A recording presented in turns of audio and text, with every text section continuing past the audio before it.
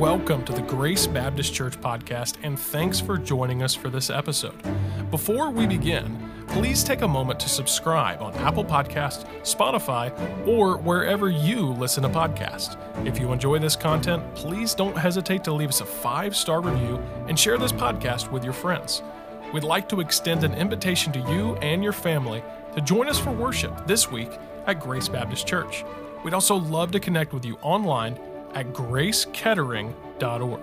Thanks again for joining us, and enjoy the episode. And so let's stand and find on Colossians 1, and let's read this together. Colossians 1 and verse number 1. I wanted to read this for context's sake. Colossians 1 and verse number 1. Paul, an apostle of Jesus Christ, by the will of God, and Timotheus, our brother, to the saints and faithful brethren in Christ, which are at Colossae, grace be unto you and peace from God our Father and the Lord Jesus Christ. We give thanks to God and the Father of our Lord Jesus Christ, praying always for you, since we have heard of your faith in Christ Jesus and of the love which ye have to all the saints, for the hope which is laid up for you in heaven, whereof ye have heard before in the word of the truth of the gospel, which is come unto you, as it is in all the world, and bringeth forth fruit. You remember what we just said a moment ago? Truth triumphs when it's delivered. And that's exactly what Paul just said there. It brings forth fruit, as it doth also in you, since the day ye heard of it, and knew the grace of God in truth.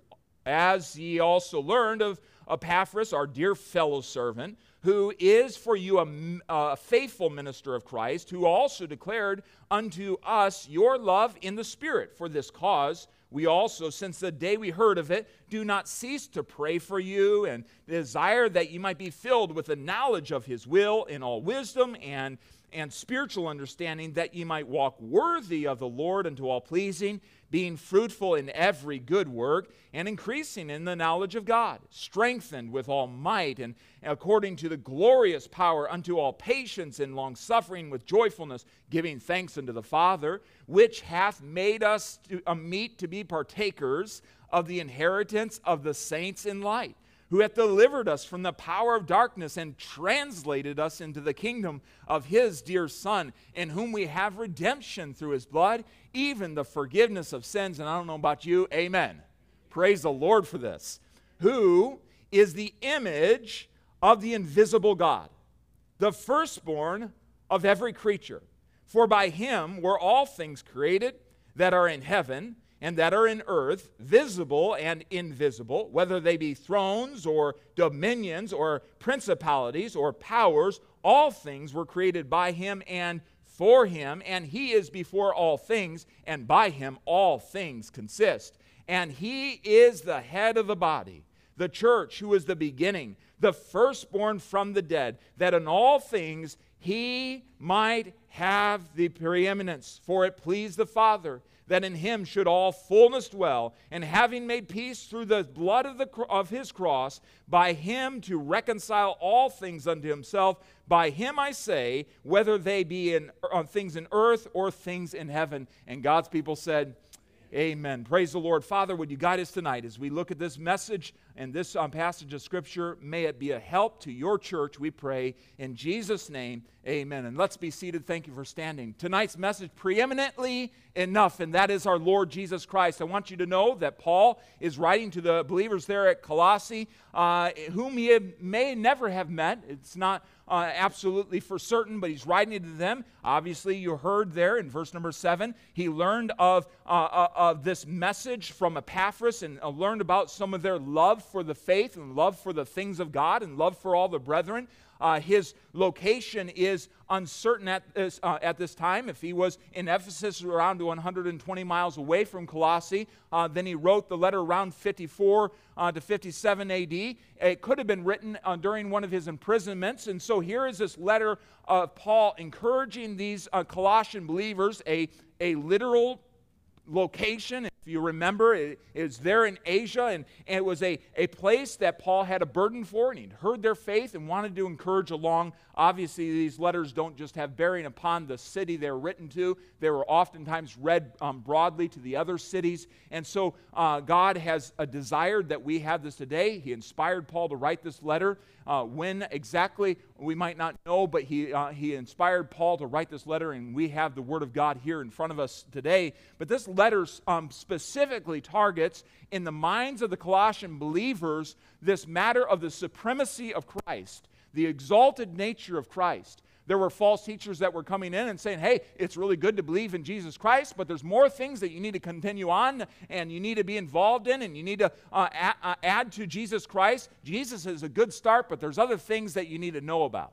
And Paul says, no. It's not more than Jesus Christ. Jesus Christ is preeminently enough. He is all that you need. He is supreme in His power. He's supreme in His authority. He's supreme in His sufficiency. He is enough. And as we come to verses 15 through 18, we find that Paul specifically exalts Jesus Christ in the eyes of the Colossian believers and says, listen, I want you to know that He is preeminent, and it starts all the way back at creation. I remind you of Romans 11 and verse number 36. The Bible says, for of Him and through Him and to Him are all things, to whom be glory forever. Amen. What does amen mean?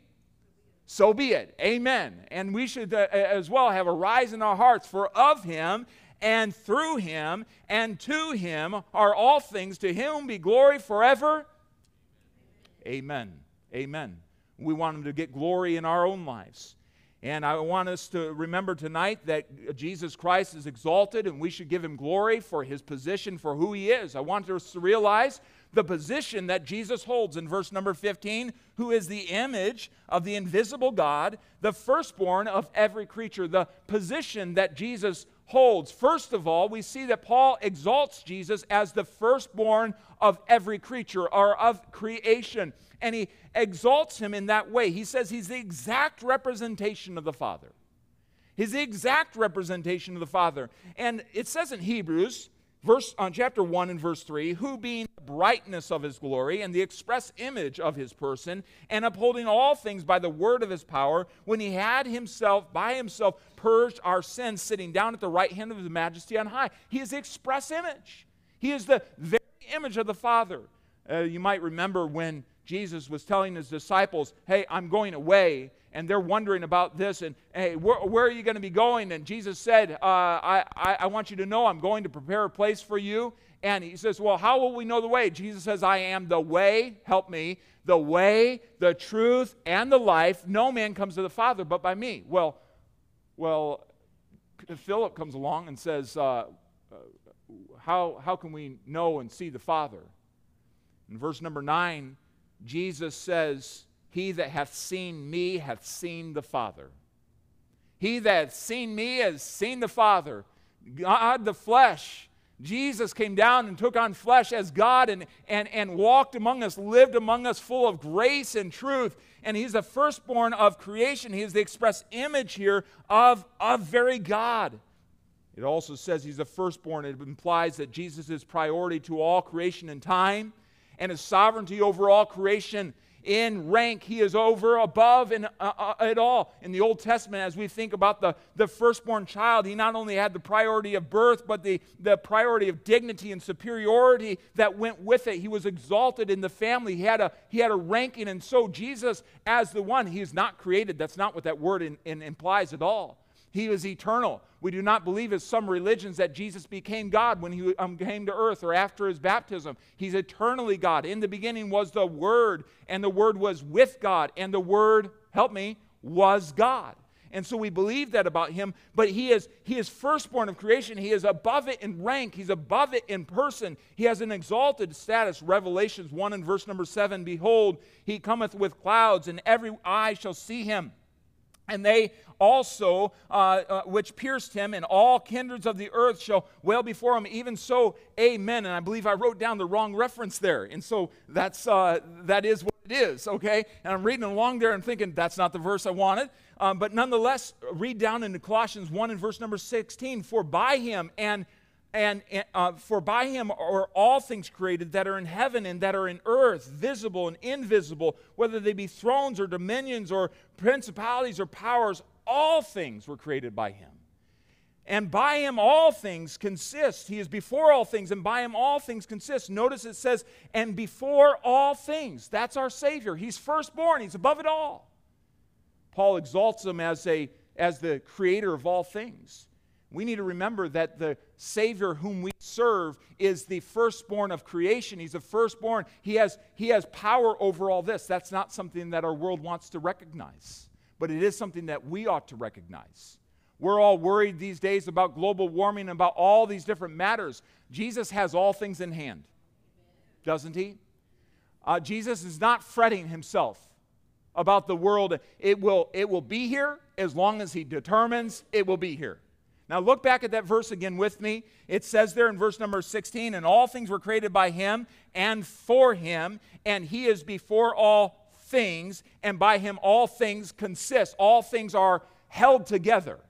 Literally the idea of holding together an atom, it is held together by God. And man does not understand how it is all held together, but the Bible explains it to us that Jesus himself is holding all things together, and there will come a time, though God will not judge the earth with a flood again, and aren't we thankful for that?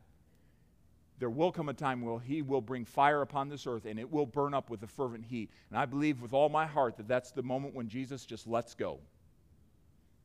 It consists by him. It is maintained by him. What an exalted creator we serve. What an exalted sustainer we serve. How should we not worship him when we see a sky like last night? I mean, praise the Lord. It was just beautiful what God had done and colored the sky. Just stand back and marvel at the beauty of God's handiwork in creation. And that's the Savior in which we serve. He's the firstborn over all that. He has priority in creation. He has superiority in creation. He is sufficient in all things. Revelation 4 and verse 11, thou art worthy, O Lord, to receive glory and honor and power for, why? For thou hast created all things, and for thy pleasure they were created. Praise the Lord. You know, as you work your garden and mow your grass, and now this time of year cut down your hostas, everything was created for his glory. Everything was created for his glory. Now, again, our world has begun to worship the creature more than the creator. We are not to do that. We are to worship the Creator. Worship Jesus, my friends, as we've done tonight in song. Worship him. He is the firstborn of every creature. And Paul goes on to say he's not just the firstborn of every creature. In verse number 18, he is the head of the church. Read verse 18 with me, the first phrase. And he is the head of the body. The head simply means a leader, a person of authority, the person who is in charge. When I mentioned this morning, I work with the chaplaincy. If I'm called out to a scene, I often ask the dispatch before they send me out, who is the officer in charge? Who's in charge? Who do I talk to when I get there? That's the person I need to take orders from and find out what to do, what they need me to do, and so on. And the officer in charge is an important person on the scene. Well, Jesus is the officer in charge of the church. It's not you, it's not me. And how is that actually lived out? Some people say, well, religion's just a network. It's an organized thing that's just all led by men. There are some religions and some churches that are led or dictated by men, and Jesus has been scooted out. Would you agree with me on that? That is not what we want to be. And as long as we're opening up the Word of God and rightly dividing the Word of God, Jesus is allowed to be the head. It's when this thing gets closed, just listen to me. Don't close your Bibles and listen to me. That's the type of thing that Jesus has been scooted out of the church. If this is, in the beginning, was the Word, and the Word was with God, and the Word was God, as long as this is open and we have our nose in the book, and we are applying it to our lives and living according to the best of our ability with the help of Almighty God, we know that Jesus is still guiding us. I'm thankful for that. And we need to remain committed to that. We need to remain committed to that as individuals in our church body. This is the Word, and we must exalt it. He is the head. He must be the person of authority, the person in charge. So when we read it, yes, sir, Lord, that's what you tell me to do? Yes, sir, that's what I will do. He is the head of the body. Now notice, he did not say the head of an organization. He said the head of a body. It's an organism. It's a living organism. It's not an organization that's cold. And sometimes people say, well, if the church would do that. And then I ask, who is the church, or what is the church? Well, if the church would have cared for me, well, did you get a call from one of the other members in the church? Then the church cared for you. The church loved you. Why? Because it's not this organization. It's an organism. And you know what? You're the hands, you're the mouth, you're the eyes, you're the mind, you're the feet of the Lord Jesus Christ, the body. It's a body, and we are representing Him in this place and in this city, in this community, in your workplace, and so on. Jesus said that it is His body and His church. Matthew 16:18, I will build my church, and the gates of hell shall not prevail against it. What would it be built upon? The truth of His deity, who He is as very God, eternal God. Ephesians 1:22 says, and He hath put all things under His feet, and gave Him to be head over all things to the church, which is His body, the fullness of Him that filleth all in all. It's His body. Jesus tells us as husbands in Ephesians chapter 5, husbands, help me guys, husbands, love your wives, even as, help me guys, even as Christ loved the church and gave Himself for it. Right? He uses His relationship with the church to urge husbands to love their wives unconditionally. That's a pretty amazing illustration right there, but that's what Jesus gives to us. He gave Himself for it as His own body. His body belongs to Him, and He has absolute authority over it. He is exalted and supreme in His position over the church. In fact, the Bible tells us, Paul giving lessons to the Ephesian pastors in that pastors' conference we covered in the book of Acts, Acts 20:28. Take heed, therefore, unto yourselves and to all the flock over the which the Lord or the Holy Ghost hath made you overseers, to feed the flock of God, or the church of God, which is purchased with His own blood. He literally tells pastors, hey, it isn't yours, you're an overseer, and I purchased it, and now take care of it. Take care of it. Nurture it. Help it along. Help them to me. Help them to me. And a good pastor is going to always be pointing towards the Lord Jesus Christ. It's all going to be pointing up. He's exalted. He's the one that needs to be preeminent in our lives and in our church. And so we must stay focused on that. Why? Because it's His body. It belongs to Him. He is exalted in this way. He is the head or the person in charge of the church. We want to remain that way. By the way, you do realize that it takes the whole church body to keep it that way. It can't just be the pastor saying, well, he needs to be in charge. We all have to say he needs to be in charge. Are you with me on that? We all have to acknowledge that. We all have to place him in charge. And friends, if he's not in charge in your heart, you're not helping him to be in charge in our church collectively. We all must engage in this. It's not enough for a few people. Every one of us must allow him to be head of the body in our hearts, in our lives. And so the position Jesus holds is the head of the church and the firstborn of every creature. And praise the Lord for that. He's high and exalted, and we worship him in that status. But notice in this body, which is called the church here in verse number 18, he also notes that he includes people. I want us to realize this. And he is the head of the body, the church. The church. Well, what is the church? What is the church? There's 110 references or so in the New Testament referring to the church where it's mentioned. The large majority of those mentions are not referring to all those that have been saved in this dispensation. It's referring to a local assembly of believers. And we understand that God is concerned with us here at Grace Baptist Church in the middle of Kettering, and He's concerned with other local assemblies around our area and throughout our country. He is concerned, and He writes His word specifically to a place called Colossians, and He had a message for them that affects us here today. And so there's many references to the church, but what is the church? We've defined it as a called out assembly of saved and baptized individuals from the world to Jesus Christ.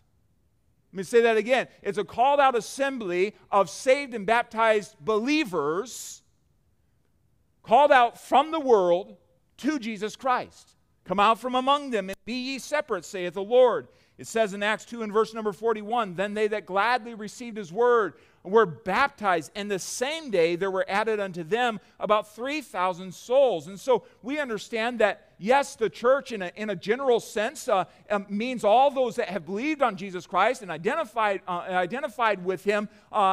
In this dispensation, we believe that baptism isn't a part of our salvation. It is a way of identifying, I have decided to follow Jesus. But those that have been saved in this dispensation are part of the church, but Jesus mainly speaks throughout the New Testament to the local assemblies, just like this here today.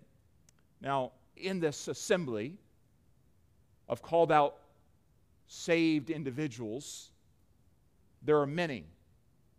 There are many different types. You know, it seemed like the King of all the ages. It seemed like the creator of all the earth, the universe.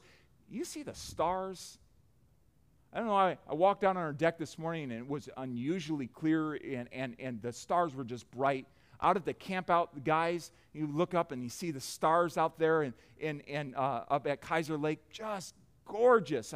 I think, Donovan, didn't you get up, not Donovan, Landon, didn't you get up early on Friday morning about 5 o'clock and see the stars? What did you see out there? Big Dipper, they're pretty bright.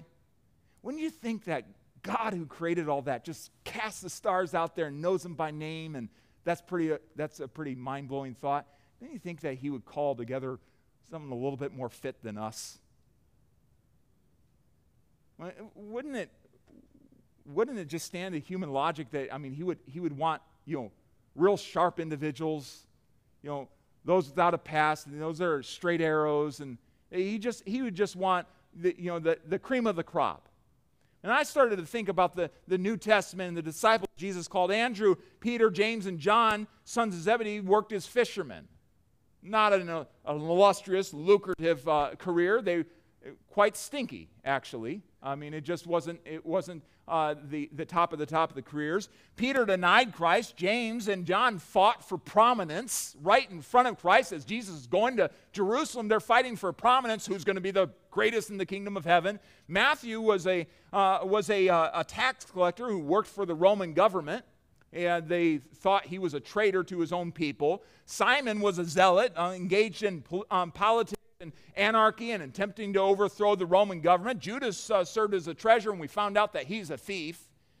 Paul was a persecutor. Bartimaeus, as we learned this morning, was a blind man. What could he offer the Lord with his blindness? And yet the Lord brought him to Himself and gave wholeness so that he could do something with the Lord and following Him. Aquila and Priscilla were tradespeople, tent makers, and again, even in Corinth, were not looked at as high and lofty people. They were tradespeople. The woman at the well, she experienced multiple broken relationships, and yet Jesus worked in her life. The maniac of Gadara was demon-possessed until he met Jesus and cut himself, and no doubt even in following Jesus and witnessing, he still had the marks of all the cuttings that he did to cope with the pain that he was going through. And you think about all this, and the fact is, Jesus includes anyone who will receive Him by faith.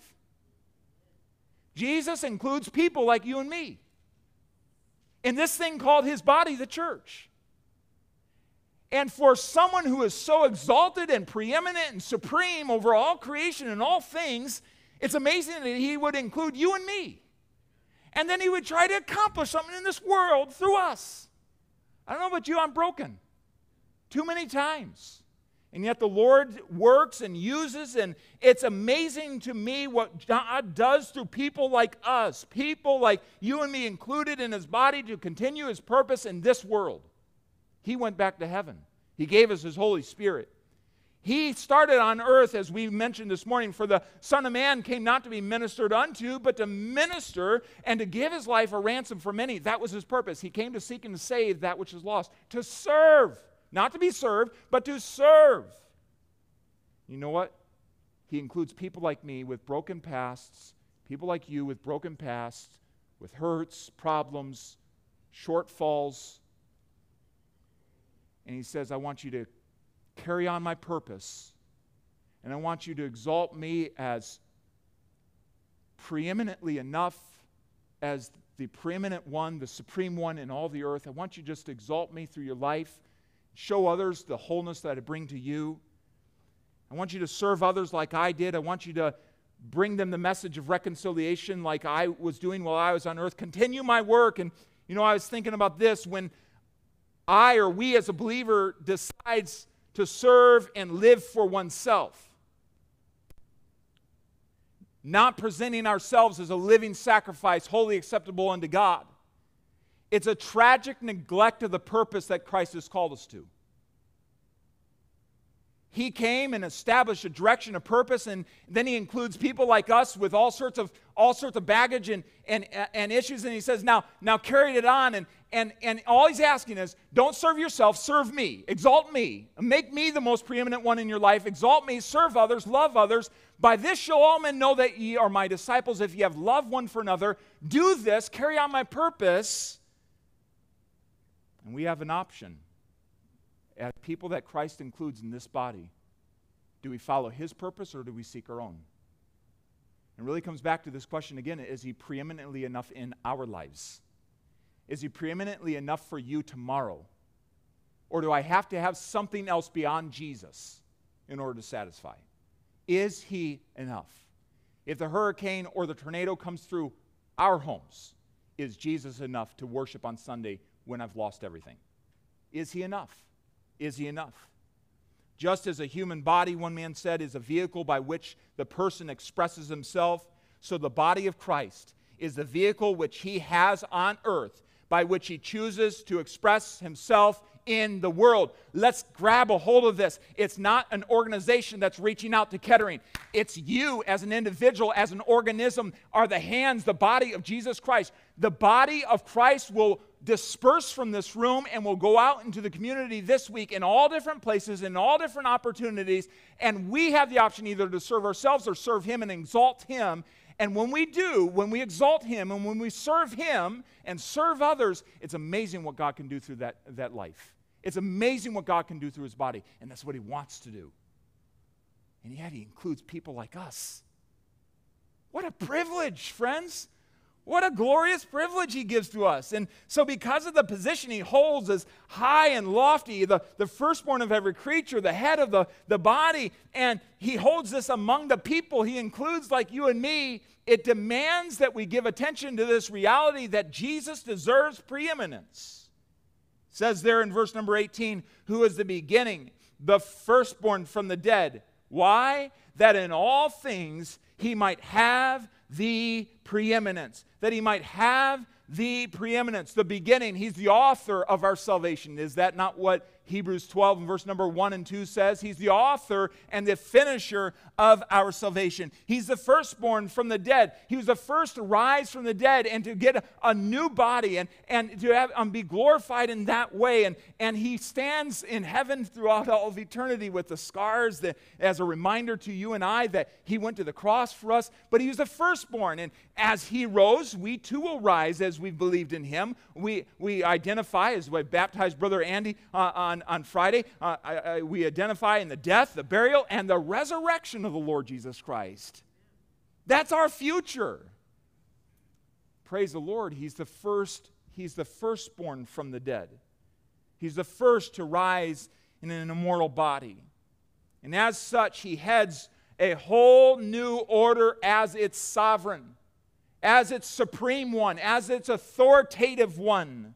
But now is Christ risen from the dead and become the first fruits of them that slept. And it says, because of this, or by this, He should have preeminence. he should have preeminence. Since this is the reality that he's the firstborn from the dead, he should have preeminence. He should be first. He should become ranking above all others. This should become the attribute of Christ from your perspective. Now listen, how do you view Jesus Christ tonight? How do you view Jesus Christ? Who is he to you? Have we diminished his position in our hearts? Is he just the one who saved us and we're thankful for him? Or is he the one that we've exalted high in our hearts over every problem, over every person, over every opinion of man, over every news story, over every other church or religious organization, over that which the world throws against us and opposes us? Is he exalted? Does he have first place? Is he become ranking above all of those things? This needs to be the reality in our daily lives. He is to have consistent, everyday preeminence in our hearts. Christ, as one man said, cannot be second anywhere. I say that again. Christ cannot be second anywhere. He is the firstborn of every creature because he has created everything. He is also the firstborn from the dead in connection with the redeemed and the heavenly family. Thus, creation and redemption hand the honors of supremacy to him because of who he is and what he has done, that in all things he might have the preeminence. He is first everywhere, and he must be first in our hearts. The Lord Jesus has double preeminence at creation, and because he founded the church, he's the firstborn from the dead. And friends, we must give him double preeminence in our hearts. And listen, when we go out and worship him in this way throughout the city and the community this week and throughout our families this week, it will make a difference. When we make much of Jesus, what did he say? If I be lifted up, I will draw all men to me. Sometimes we get so focused on, we got to draw all men to Jesus, when we really should just focus on the fact of lifting up Jesus Christ. He is lovely. That's why we're doing the John Challenge. Because the Word of God is enough to draw hearts to himself. When you expose Jesus and who he is, it will draw hearts. And we praise the Lord for that. It's a wonderful thing to be engaged in. He is the first to rise from the dead so that he might be attributed preeminence in your life and in this church body as a local assembly. So the real question tonight is this: does Jesus have preeminence in your life? And if we cannot say that individually, if we cannot answer that in the affirmative individually, then that legitimately affects our church family. Because every one of you are important to that happening in our church. We must allow Jesus to be preeminent in our church. Preeminent, lifted up high. He must have preeminence over my heart, over my experiences, over my family traditions, over my schedule, over my bank account, over my possessions, over my clothing, over my weekends, over my children, over my spouse, over my career path, over my hobbies, over my entertainment, over my pastimes. He is to have preeminence over everything. He is to be exalted. And every heart here tonight ought to say, yes, yes. I want him to be preeminent. And perhaps there's some things that you've exalted as idols in your heart. I just wonder tonight if you might answer this question. What is it right now that you need? I'm not going to ask you to speak it out, but maybe you'd allow it to come to mind. What is it right now that you need this week? Think about the problems you have. Think about the things that you're looking forward to, the schedule that you have. What is it right now that if you could have, whether it's tangible or an intangible thing, maybe a person, maybe provision, again, intangible, tangible, what is it right now that you need to settle your heart for everything to be okay? Is there something that comes to mind?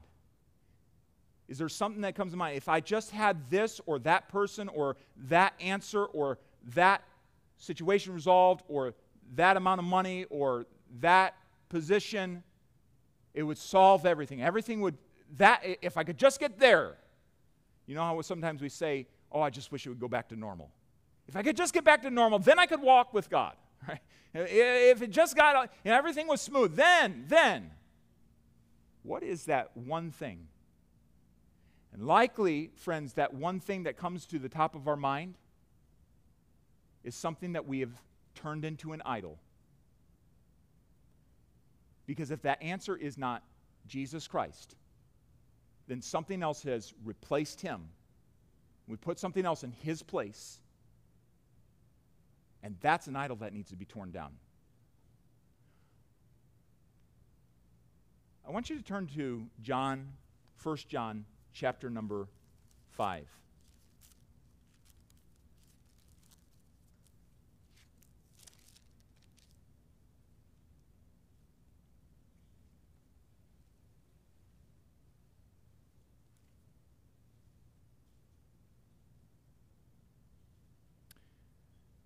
First John. And because I'm challenging us in this way, as we just draw this to a conclusion, I'd like someone else to help me out with this, because I'm thinking of a passage of Scripture. The Bible tells us to keep ourselves from idols. Someone help me out with that reference there. Little children, keep yourselves from idols. If you find that, help me out. Little children, keep yourselves from idols. But I want to read that, and I want to put our eyes on it, and then I want to be done. Does Jesus have priority or preeminence in your heart? What has been exalted in your life? What has been exalted in your life? I need this, then I'll be happy. Or I need this, and then I'll be fulfilled. I need this, I'll be okay. Little children, anyone find that for me tonight? 5:21. 1 John 5:21. Thank you. 1 John 5:21. Well, it was right there. Good. All right, what's the verse, brother, you were thinking of in Thessalonians? Okay, 1 John 5:21. All right, let's read this out loud together. Are you all there? 1 John 5:21. All right, let's read it together. Little children, keep yourselves from idols. Amen. Amen. There's something preeminent in our hearts. There's always something preeminent. The question is, who is preeminent, or what is preeminent? But Paul's challenge to them, as they were being taught by false teachers, you need something more than Jesus. His challenge is, no. You just need Jesus. And he needs to be preeminently enough in your heart.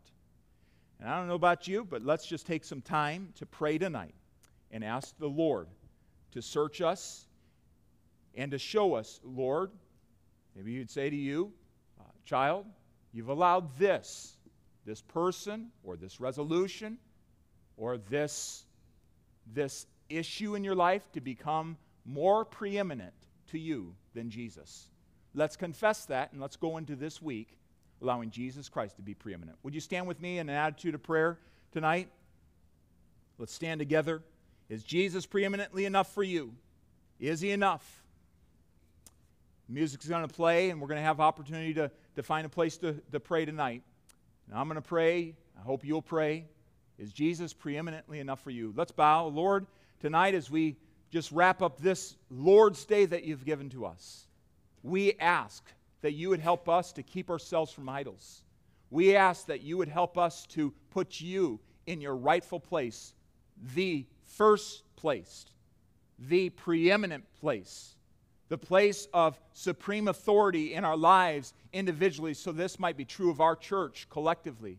Lord, we ask for this, and we ask your help, and I pray that every one of us would make this decision personal before we leave tonight. In Jesus' name, amen. With your heads bowed, let's pray and do business with the Lord. Find a place to pray tonight. Find a place to kneel before your Savior. You're welcome to come here, kneel there at your seat, but let's pray. Little children, keep yourselves from idols. Allow nothing to be in that preeminent place.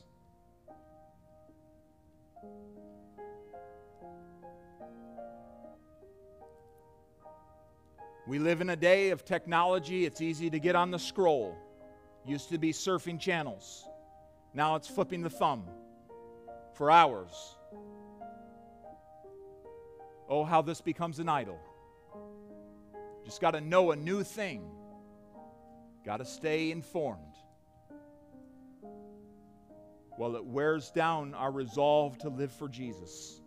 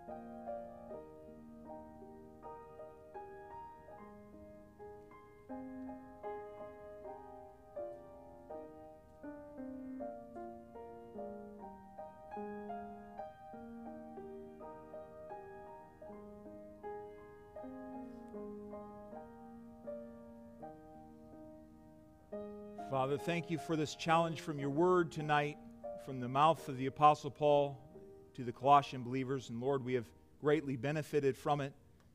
Lord, I pray that you'd be preeminent in this church. May you be exalted.